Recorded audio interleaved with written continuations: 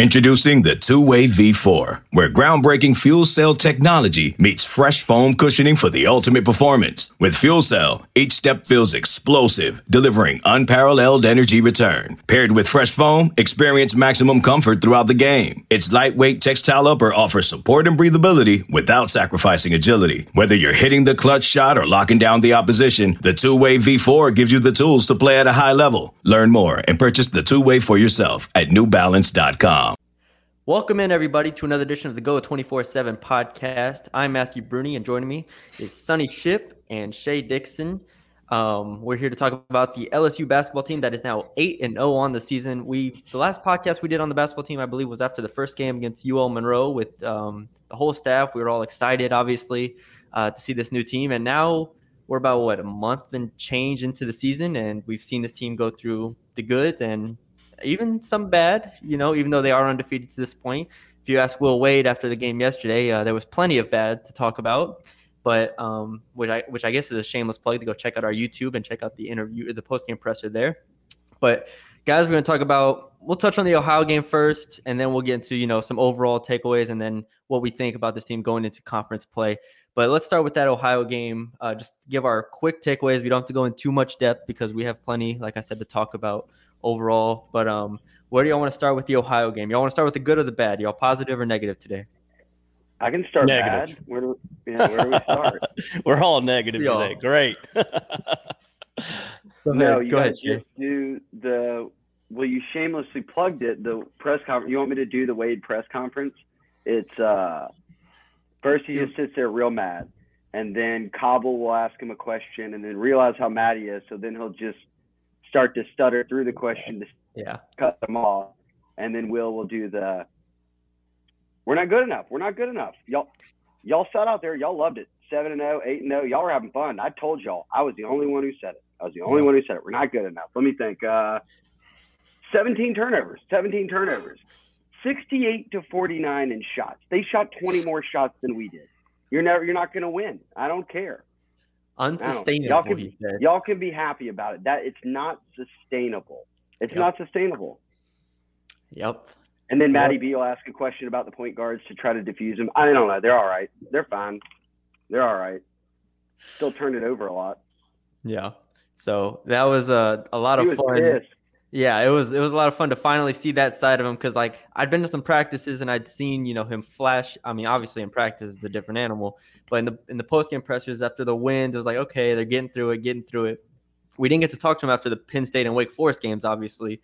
And then this one, it was like they're tied. Just for some context for those who maybe don't know, they go up 14-0 in the first 8 minutes of the game. They end up leading 21-3 10 minutes into the game. And then Ohio goes on a run to tie the game at 37-37 with 14 and a half minutes left, I believe it is. And then Ohio State ends up putting the game away and wins 66-51.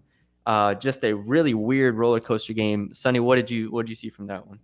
Well, it's like I didn't make a ton of posts because we were trying to decorate the tree last night while keeping up with the game. But listening to my son slamming doors and beating on the wall and stuff made me obviously realize things weren't going too good. So I started watching it a little bit. He started kind of filling me in and everything. And the way that the players acted on the possession right before Will Wade called the timeout, when I think Ohio either tied to score or whatnot, and LSU just came down the floor. There was zero ball movement. There were nothing but heads looking down, and it was an embarrassment. It was an embarrassing effort that they had given over that 5 or 6 minutes, because when you look at LSU. And I'm huge. I'm a huge proponent of, the one thing that you can always control, regardless of how good you are, or how good your opponent is intensity and effort. And I always lump those two things in together. And the intensity and effort that we had seen from LSU pretty much through the first 7 games, minus a couple of lapses that you're going to have dealing with the new team, had been pretty good for the most part. But I thought last night really just showed, the players got caught, I think, in a situation to where they jumped out on Ohio early And it was almost like they thought the game was over when it was 14-0, because it was hard for LSU to climb back into that latter half of the first half. And they really need to get to the locker room, So I thought that the effort and the intensity, probably for about maybe a 6, 7, 8-minute span, was as bad as we have seen, even going back to last year. And last year, I was a big critic of the effort and the intensity that they showed in a lot of cases. And I thought last night it was really lacking. And if there's ever a situation where you want someone to go Bobby Knight on the floor, start throwing chairs, do what you got to do, I thought it was last night. So I was glad to see Will Wade, that he was so mad and so pissed off in the press conference, because I was looking and I was like, why is he just not going ballistic right now with the lack of energy that they're showing? So it was good to see it in the post conference, because I can only imagine that it was cranked up quite a few more notches in the halftime locker room. Yeah. He said, after the game, he said he was just trying to get through it, honestly. Like he has a 10-day break now before the next game, which is another reason why we wanted to get this podcast out, is there's 10 days before the next game against Georgia Tech. And that's where the reset's going to come. That's where the changes are going to come. You mentioned the effort. This team doesn't have what last year's team had, right? Last year's team had Javonte Smart, Cam Thomas, and Watford, who could just score the ball without blinking. They could just walk on the court and score 70 points.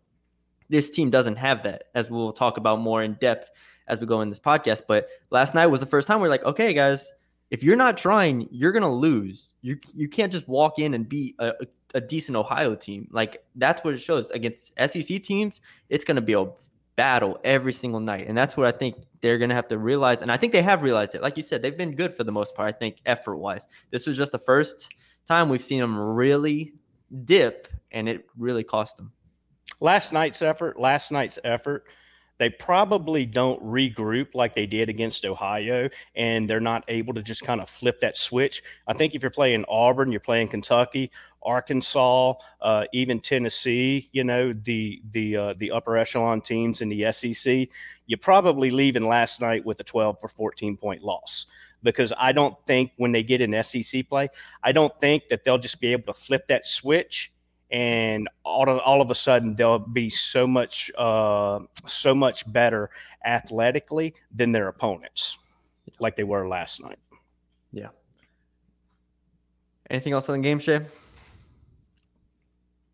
Well, I mean, I think if you're also going to knock them and say it was a really bad game, it was their best start that they've had, and it was probably one of the better final 6 minutes they've had too. I mean, I think they got it. That's true. Yeah. I think they got it to 3 maybe, and it wasn't even a game the final 6 minutes. I mean, they played good defense the rest of the way. They hit all their free throws mostly the rest of the way. I know a couple guys missed one in there, but it wasn't like it went from a 20-point game to a 3-point game, and then quickly back to like a 12 or 13-point game and stayed there. So I know Wade was mad, and it's, fans can say it's frustrating seeing them get back, but it was never that close. I mean, Ohio never pulled ahead.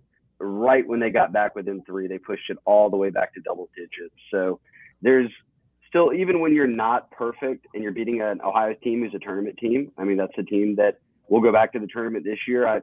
It's funny, I was talking to earlier in the day, Jimmy Burrow, Joe's dad, coached at Ohio forever, I think 20-something years as DC.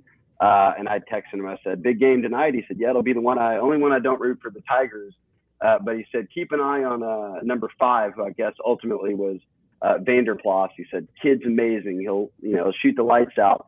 I looked up, it was like 15 minutes in the game. He didn't even have a point. And then he just went off. So a huge part of them coming back was Vanderplas got hot. He hit like 4 threes in a row at one point, nothing but net. And then they got a little bit more in his face. I think they put Eason on him at one point, and that kind of quieted him down. But he was the real deal. Like, that's a good team. I mean, that is a team that will get into the tournament, that can win a game, that may win, have a chance to win their conference, and has some older guys, especially a guy like Vanderplas. He can go out there against anybody and get you double digits. Like, that's no big. You saw he played last night. So that's a good test for him. That's why you have Belmont, Liberty, Ohio, all of these teams on the preseason slate. Those are the teams that play really sound basketball and have a lot of experience. Yeah. Just to quickly, I mean, they've gotten to 8-0 by basically winning every game they've won every game by 16 or more points before the Emerald Coast Classic, which I think we can talk about when we talk about the overall look at this team, where they went and played Penn State and they went to overtime. Offense struggled in that game as well. The defense really pulled it out. They got a lot of offensive rebounds in that one. End up winning 68-63 in overtime. Then they played Wake Forest on Saturday, the same day that LSU football played A&M. So I watched that game on and off. Shay and I were watching that on and off in the press box. They win 75-61. They were in control for most, if not all, of that game. And then the Ohio game now. So if we look at this team, I know we started kind of pessimistic. I think Shay did a good job bringing it back around. Let's talk about the defense, because good Lord, this team can still defend. I mean, this team is ranked 4th in KenPom in defense, and that is adjusted with the competition. So KenPom has the raw defensive rating, and then they adjust it by strength of schedule, and they're still number 4 in the country, despite not having played a high like Ohio State type team. They're number 1 in steal percentage, number 3 in block percentage, number 5 in 2-point percentage defense. They're only allowing teams to shoot 27% from 3. This team is just still incredible defensively, and they're switching their defensive ball pressure. Mwani Wilkinson, Brandon Murray, we knew those guys were going to be big, and they've really superseded even my expectations for them. And so obviously you bring in Tari Eason and Eric Gaines off the bench, and even Alex Fudge, I think, is a solid defender when he's understanding the concept that they're running. So the defense is just incredible. I mean, not for nothing, Ohio shot, I think 26% from the field last night. And that's just kind of a microcosm of what it's been this entire season. The one thing Ohio did do well is they didn't turn the ball over that much, only 12 turnovers. And that's what LSU's been feasting on this entire year. Like I said, number 1 in the country in steal percentage. Yeah, and I think when you start talking about defensive laden teams, like I think this team is for LSU, I was trying to look, and I don't have the numbers in front of me, just pulling some figures off the top of my head. I was trying to think of an LSU team that really played, was as good defensively as this team is right here. And Shay might be able to fill in some gaps here, but I mean, I almost go back to like when they had Stromile Swift and those guys. You had some rim protectors on that team. You had that type of long, athletic players like this LSU team has right here. And I'm sure there may have been some in between there, but I think that this is easily Will Wade's best team defensively that he has had at LSU. I don't recall a team under Donnie Jones, really even under Trent Johnson, that jumps out at me as teams that were just so disruptive, and not just disruptive, not just having a guy in the paint who can alter shots, not just having a strong number 4 who's crashing the boards and who can also slide over, play the 5. I'm talking about all 5 positions on the floor. That when you put Tari Eason out there, when you have Eason spelling Reed early in the game, whether Gaines is in or Murray is in, although I do think that Eric Gaines is a really, really terrific player defensively, as long as he stops shooting from the arc, then everything will be great with him. But as far as his ability to penetrate and play in defense, I love what he brings to the floor. But just 1 through 5, when they put Tari Eason in there, you really have a team that when they switch as much as they like to do, and Matthew, you've done a good job of pointing that out from a schematic standpoint, that there's not a liability on the floor.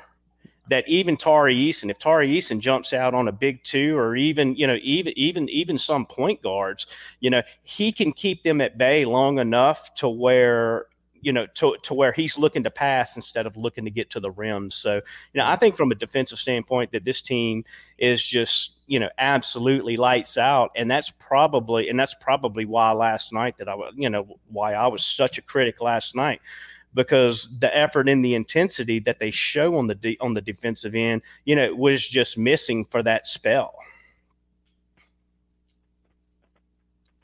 Yeah, it's almost too like the only time that they're going to get with switching into any troubles if Gaines gets onto someone that's not a guard. I mean, we saw it last night with Ohio. Like the number of points they had, it was almost like Gaines knew I'm not going to do anything, and Days and them weren't getting over there quick enough. And it's sort of easy. In fact, Ohio missed a couple of like point blank shots when they had gains on them, which obviously would have made it a little bit closer. But I think they'll be defensively. Obviously, isn't the worry. That it's offense, right? Is that where you don't have a double guy on your team. You don't have, like Matthew said, last year the offense wasn't like, I think they have a bigger upside almost on offense this year because last year there was no movement. It was when it was like ISO basketball. And if Cam Thomas or Smart or Watford got the ball in their hands, notably Smart and Watford, they were going to shoot it because if they gave it up, it wasn't getting back to them at any point. So they all three knew that they had to get their points. Every time they got it, they just, went for it. So you can spread out the scoring a lot more. I almost think there has to be a key piece to this, right? Like, is Fudge the key piece? Because he's probably the one guy is he averaging 5-6 points a game. He can get you double digits here and there, but you're really only playing him 16, 17, 18 minutes. So it's not like he's going to have enough time to really get up there. It's either like you have to have those couple of guys that are going to just go on fire, or you really better cross your fingers that you're spreading these points out to where even on a lot of these nights, Milwaukee's got 6 or 8. I mean, he's a guy who sometimes may give you 0, and you won't be upset with it because he's out there to play defense, and you've got other guys who can move it offensively. So I'm curious. They've just done a good job. Yeah, they've beaten everybody by a lot, but it's because everybody has been getting 8 or more. They're going to get to a point where a couple of guys are cold, and they're going to have these guys either carry them or really have guys step off the bench like Fudge. Yeah, that's going to be the interesting thing is the offensive slumps. But I want to highlight Tari Eason just a little bit more. I think Sonny did a good job talking about his defensive prowess. I mean, Shay, you texted me last night, Shay. You were like, his defensive anticipation's off the charts, and it 100% is. The way he's able to anticipate and the length that he has to make the plays and the speed that he has. I think an underrated aspect of his game is his quickness, because we not only see it on defense, but on offense, he's taking people to the rim and he's getting there with some ease. And it's a little deceitful because of how big he is, but he's getting a step on anybody that guards him that's over like 6'5".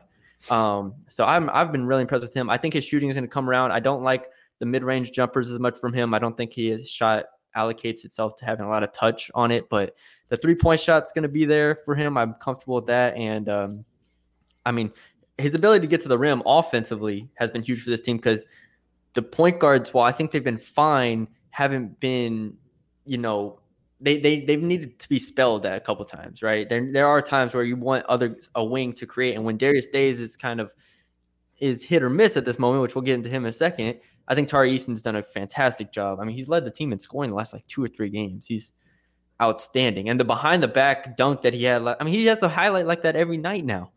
It's incredible. That was so bogus because Gaines had just thrown down a sick dunk, and then he immediately stole that thunder on the next possession.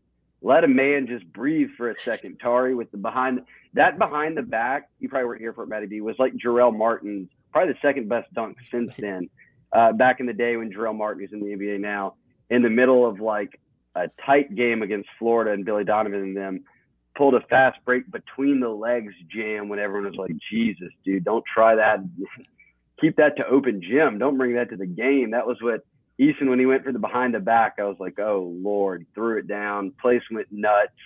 But, yeah, he's a beast. I'm looking for this. I saw a tweet, and let me see. I'll try to find it. But it was something about Tari Eason's sort of splits and where his numbers were. And here we go. Tari Eason's an elite wing defender with plus shot indicators.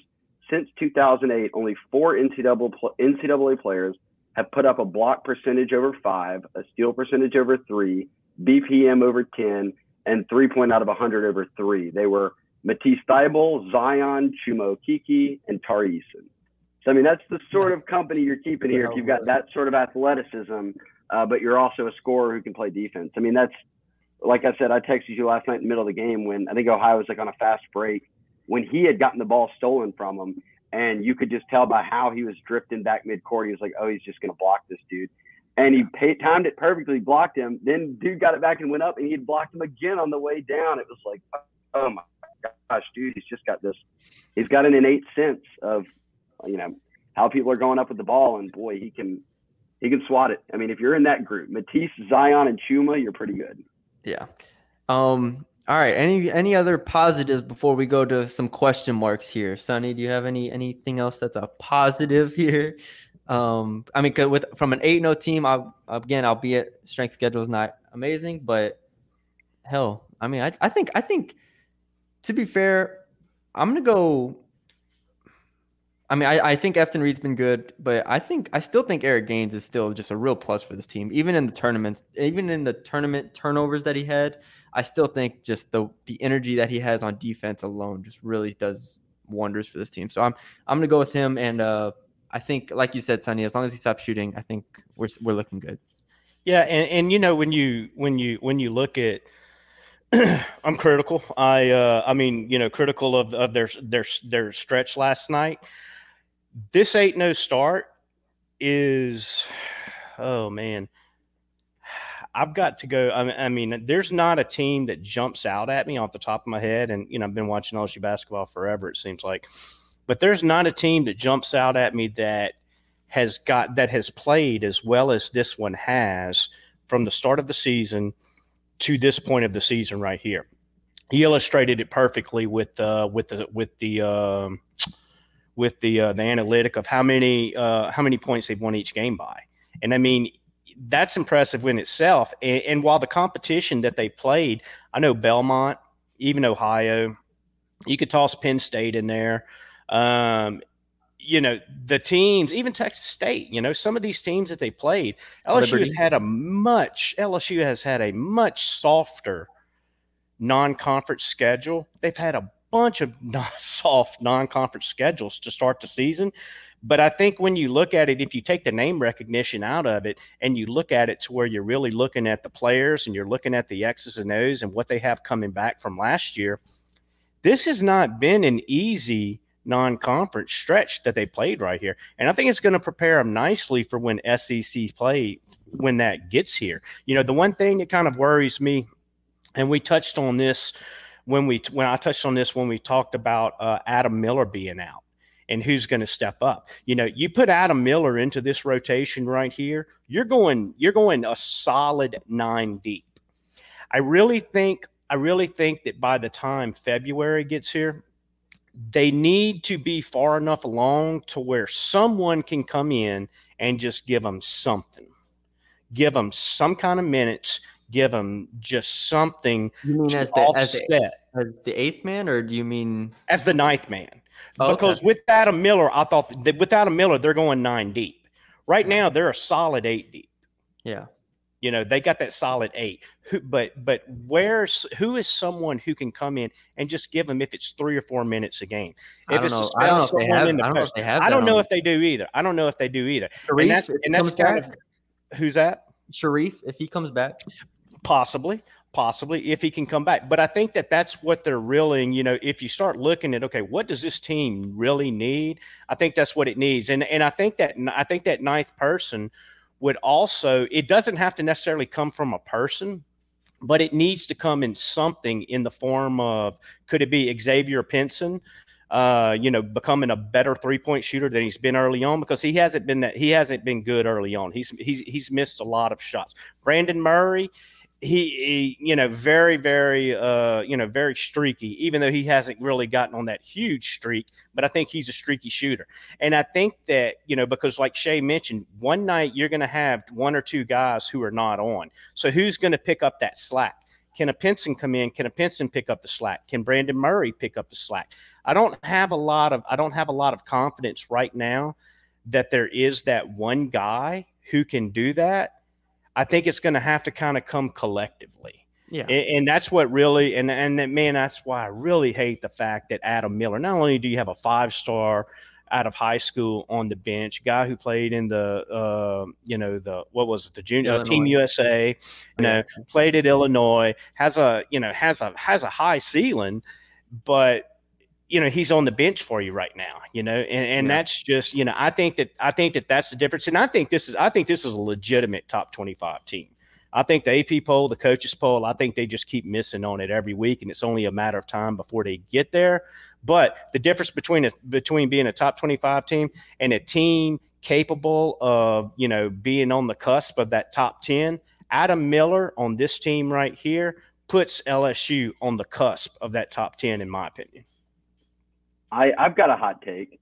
I think that the Adam Miller outlook or kind of wish back is some of the most overrated thought process ever. I disagree 100% with you. Go ahead.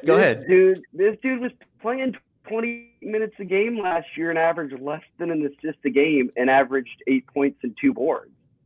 At Illinois. What is he going to do right now? True freshman in the Big Ten. At Illinois.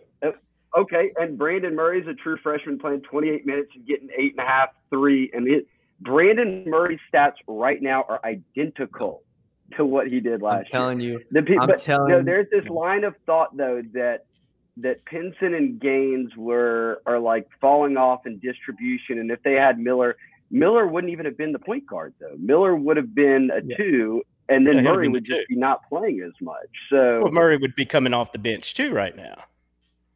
Well, Murray would coming off the bench, but I don't think that Adam Miller would have made this team like light years better. Like, I think that this team could be as good as they were without Adam Miller. Like, they've got pieces. They go 8 deep. I mean, but Adam Miller gives you 7. If someone gets hurt, Adam Miller a game. Yeah.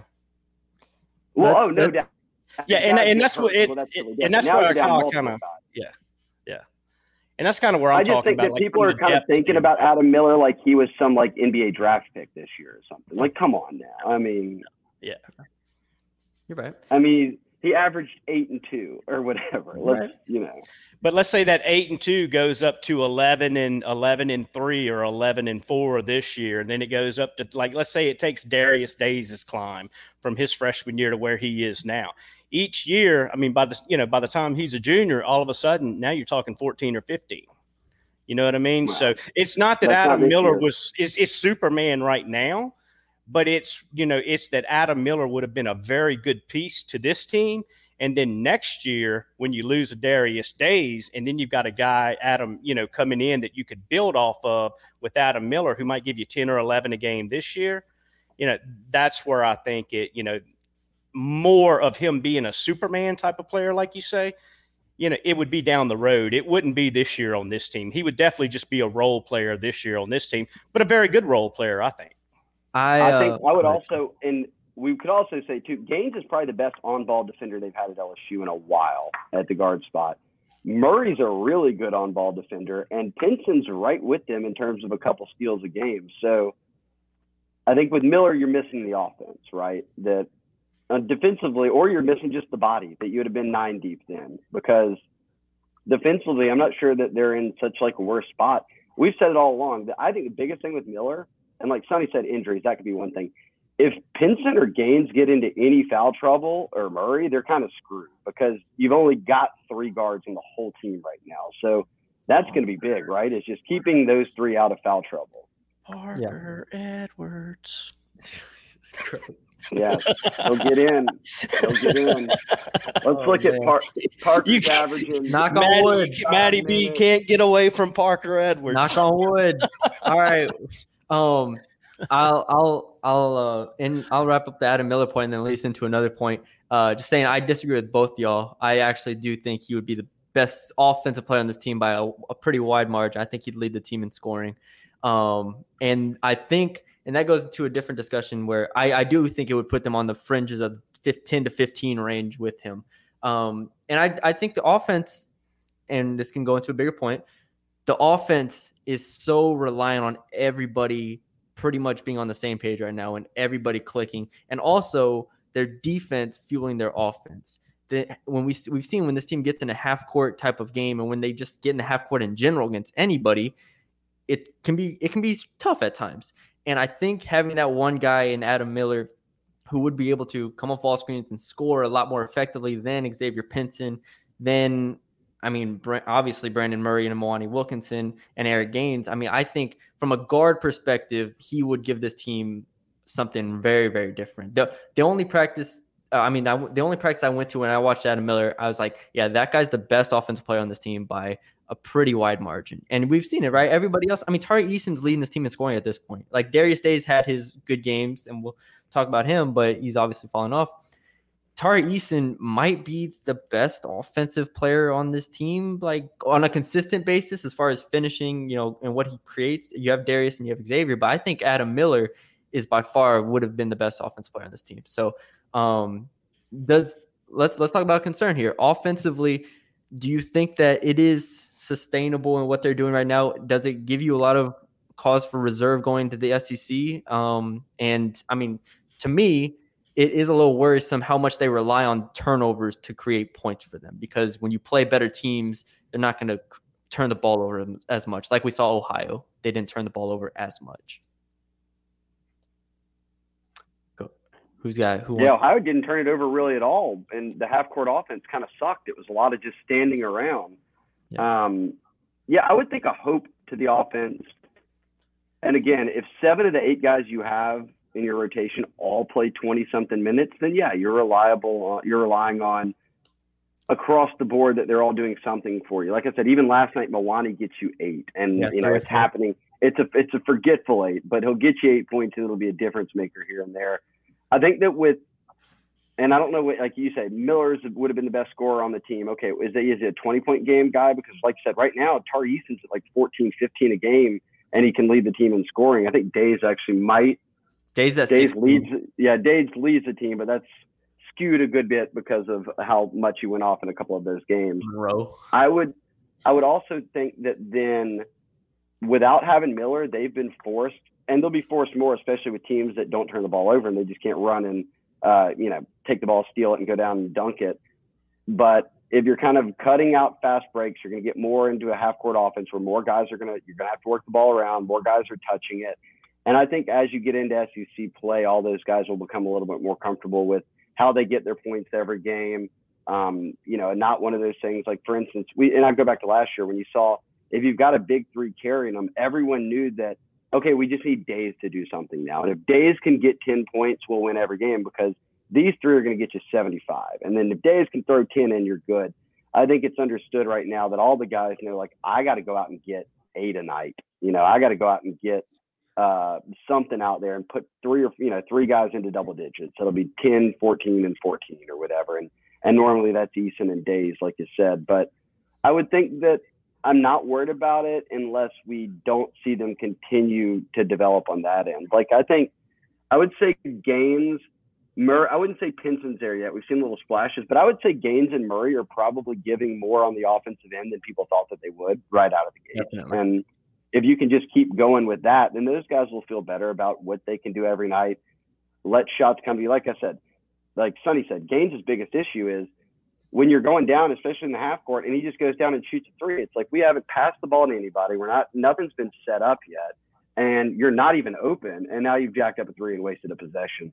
If you get to eliminating all that, I think they'll be fine on offense. I'd be like Wade, though. That continues, you're pissed because they looked awful in the half court last night. And what did they shoot? Probably like 20% from 3.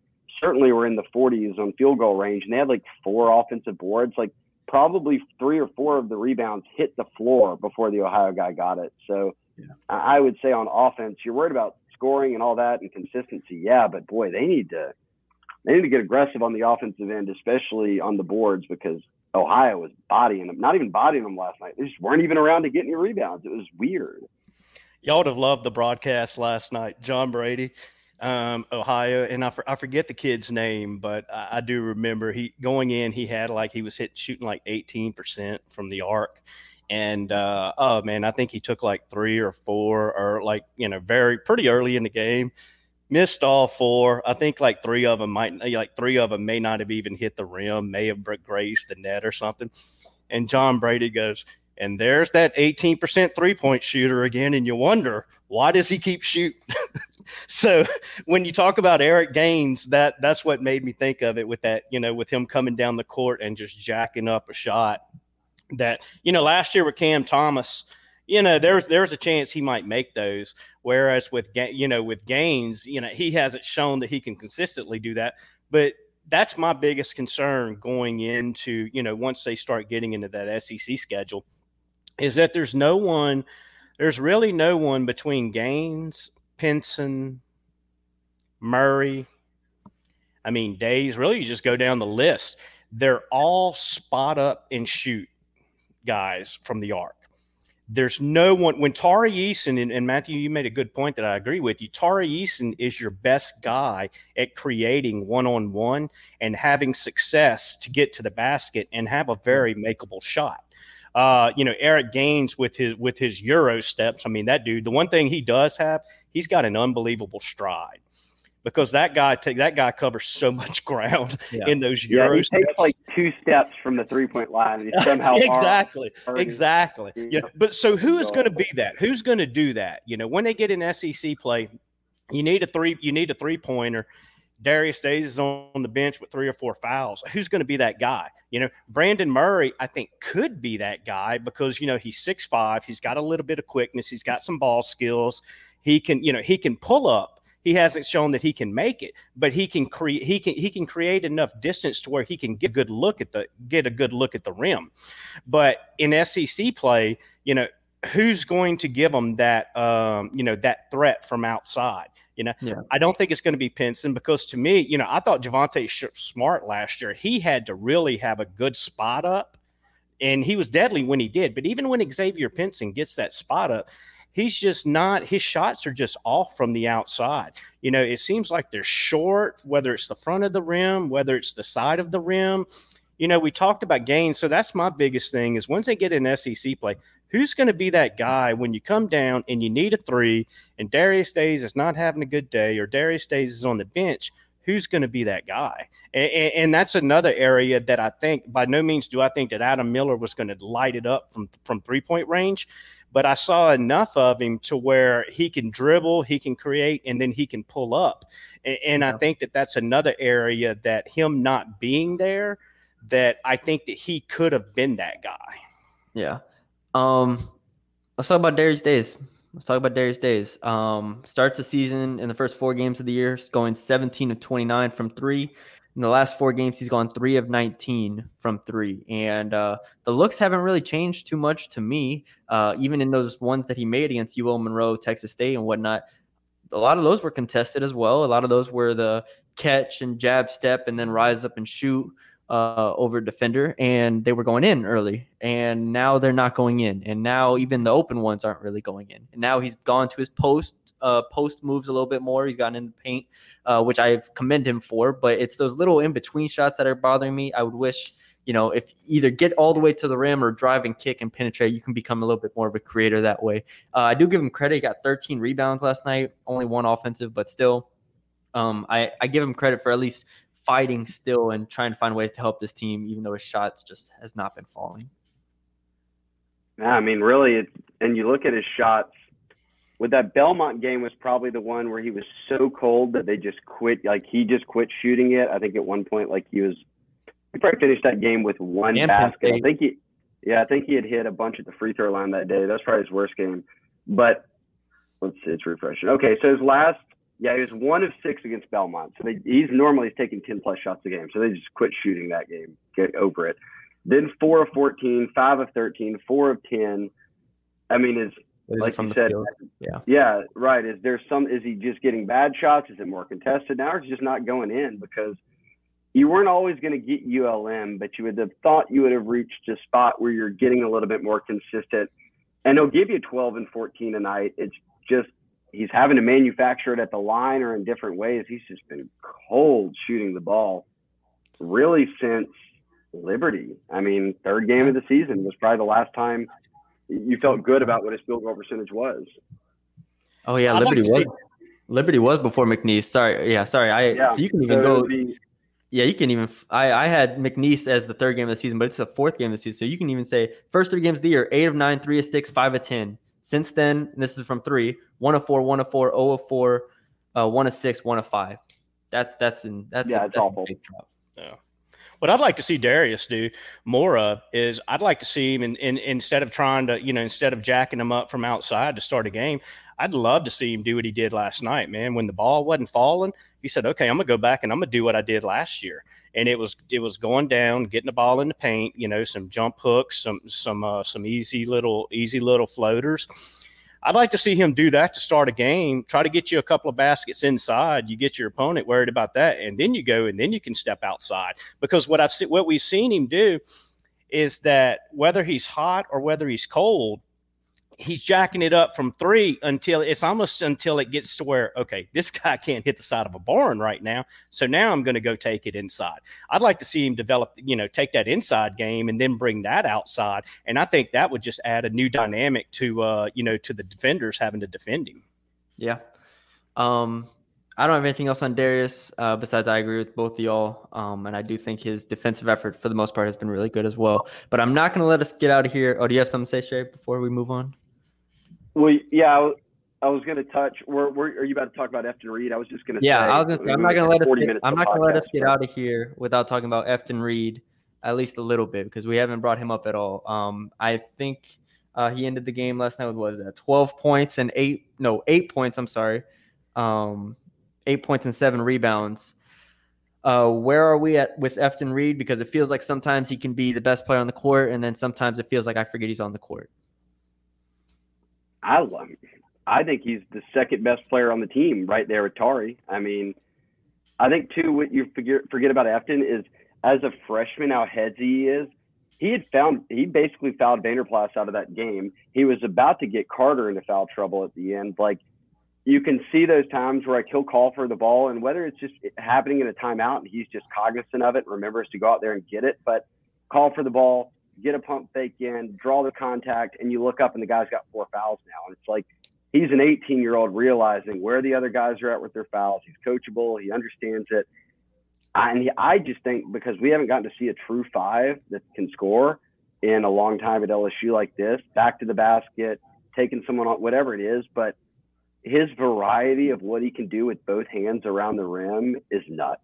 I mean, that's a guy that I think they'll continue to lean on. And he's really smart about not getting into foul trouble. Like you could tell he knows throughout the game kind of how to lay off guys, when he's going to go up and really contest a shot or not. He's smart about going up. He goes straight up a ton. He doesn't find himself getting cheap fouls. So I think he's probably one of the more exciting players I've gotten to watch this year just because he's for a big man that's a true freshman like that. I mean, Matty B, you and I looked at the basketball game.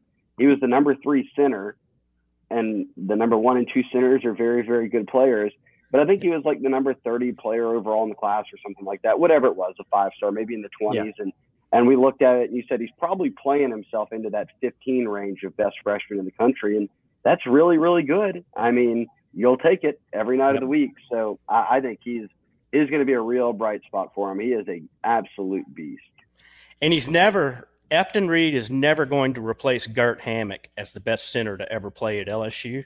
Let's just get that out of the way right now. Yeah, Gert Hammock will always hold that title. But I think when you look at all of LSU's players, I think Xavier Pinson, basically pretty much everyone except Efton Reid, I kind of look at him and I say, you expect to get this from him pretty much all year. And I don't think you're going to get a whole lot more from him than what you've seen.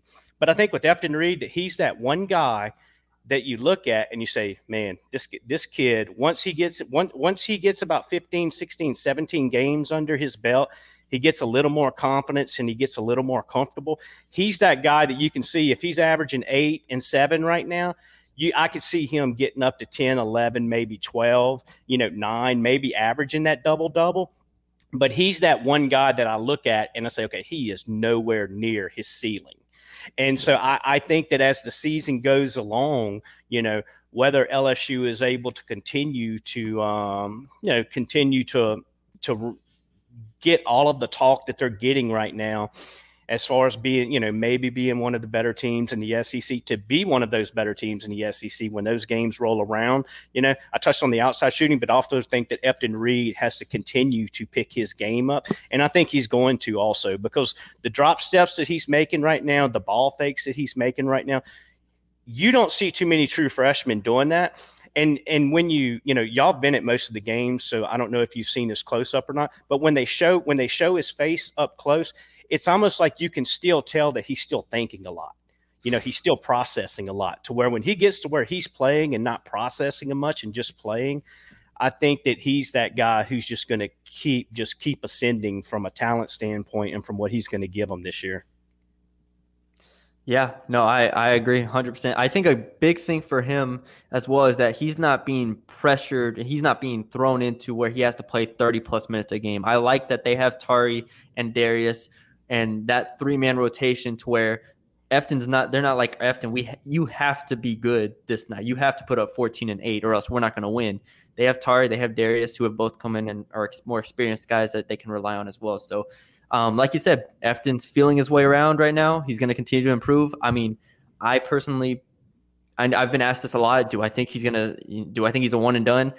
Probably not, just because, back-to-back centers typically don't get drafted in the first round. And, as a freshman, maybe as a sophomore, you want to continue to develop. And I think that just does wonders for this program to have a guy like that, because you said there's not a lot of freshmen in the country that play like him. There's not a lot of just centers in the country in general that play with that level of poise, with the back to the basket in today's day and age. It's really impressive. And that's a big thing that I think they're going to have to continue to improve on, because while I think Pinson and Gaines have done fine, I think I talked about Tari Eason's ability to penetrate and collapse a defense. Efton's ability to collapse a defense himself is going to be big for this team moving forward. I think we covered everybody. Not everybody can be Chet Holmgren out there, Matty B. You're right about that. They're working towards it. I will say, though, too, because Sonny was talking about this with Pinson, like when could he take over that game? And I looked it up because I kind of remembered your breakdown, Matty B. But there was that TCU game. I think he had like 40 points in that game against Missouri. But there's a lot of games at Missouri where he was getting 20-something a night. Now, there's a lot of games where he was getting 7, 8, and 9. But at least it's out there for him. Like, he's got it in him. I'm with Sonny, though. You see half the time he shoots, and you're like, oh, man, geez. Like, he's just not going to have it tonight. It's like he pushes it, too. Like you can see jumper.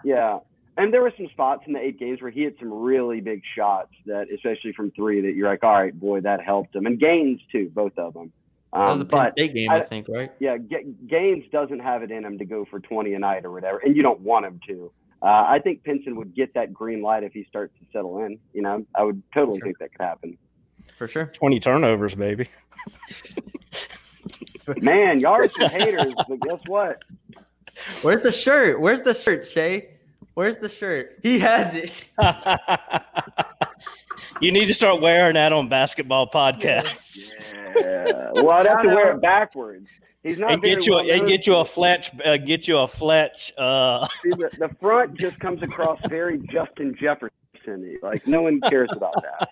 It's I got to wear it backwards, I think. So wear it backwards. There you go. My mom last night at the game was like, "Did you get that from the sports shop? Do they have Parker Edwards ones?" I was like, "No, what?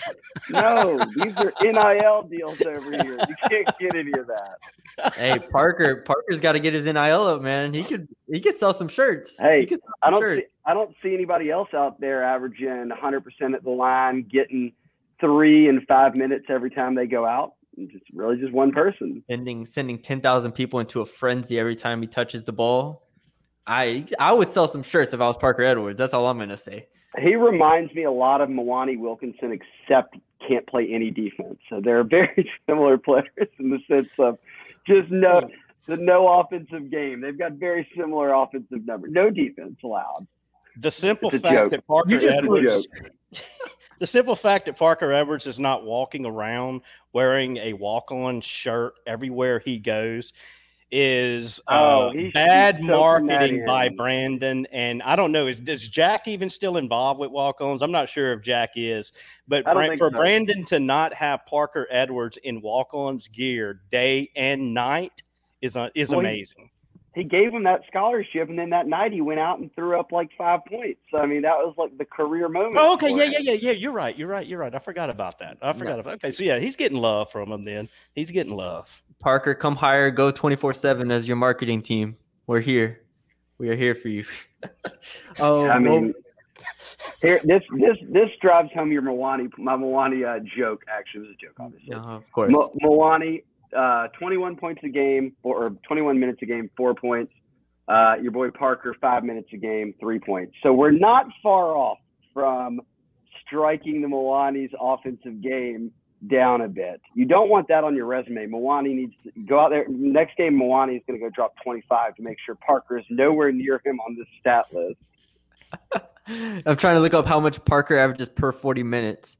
He averages 20 points per 40 minutes. There you go. Wouldn't Parker be a trillionaire in a sense? Except he scores when he's out there. To be a trillionaire, you need 1 minute and then nothing else at all on your entire stat line. Yeah. So. Oh man. All right. We've talked about everybody. We talked about the team in plenty of depth. Like I said, 4 games left until the start of conference play, which starts with Auburn on the road on December 29th. It is a little concerning, not to continue this podcast any longer, but it's a little concerning they just have played so many home games at this point, and it continues with Northwestern State and Lipscomb also at home. When is their first true road game? Georgia Tech. Well, Georgia Tech's at State Farm Arena, and I'm assuming that's where Georgia Tech plays their home games. I don't know that, but that's where the is Hawks that where play. they play them? That's where the Hawks play. I think Georgia Tech has an on-campus facility. Oh, do they? So yeah, well they're playing at State Farm Arena, which I'm because I know in Atlanta and I know when the Hawks used to play like in the Omni, that Georgia Tech didn't play there. Georgia Tech had their own on-campus facility. Yeah, that Georgia Tech has a campus facility. They call the McCamish Pavilion. So that'll be a neutral site in a sense. So wait, when is their first true road game an SEC game? Yes, because Louisiana Tech is in Bossier City, which is a neutral site. Right. Yeah. So technically, their first true road game is Auburn. Let's see it. December 29th. So we'll probably do a podcast after the Lipscomb game, probably previewing SEC play, just what we think about that. As far as the basketball side goes, next week we will do a football podcast once Coach Kelly gets his staff in order. And early signing day is almost here. So we will have a podcast on that up next week. So stay tuned for that. If you're watching on YouTube, subscribe, leave a like, comment, and share it, all that good stuff. If you're on Spotify, follow us. If you're on Apple, leave us a 5-star rating and review. You can follow us on Twitter at Matthew Bruni, at Sunny Ship, and at Shay Dixon. We appreciate y'all for joining us, and boot up. Okay, picture this. It's Friday afternoon when a thought hits you. I can waste another weekend doing the same old whatever, or I can conquer it. I can hop into my all-new Hyundai Santa Fe and hit the road. Any road. The steeper, the better. Because my all-new Santa Fe is available with H-Track all-wheel drive, so I can hit the trail without a worry in the world. Heck, with 3 rows and best-in-class rear cargo space, I can pack the whole family in with all our gear. We've got available dual wireless charging for our phones, so we'll never lose touch with civilization, and we won't lose touch with the primordial power of Mother Earth. So which is it? Waste the weekend or do something a little more epic and conquer it in the all-new Hyundai Santa Fe.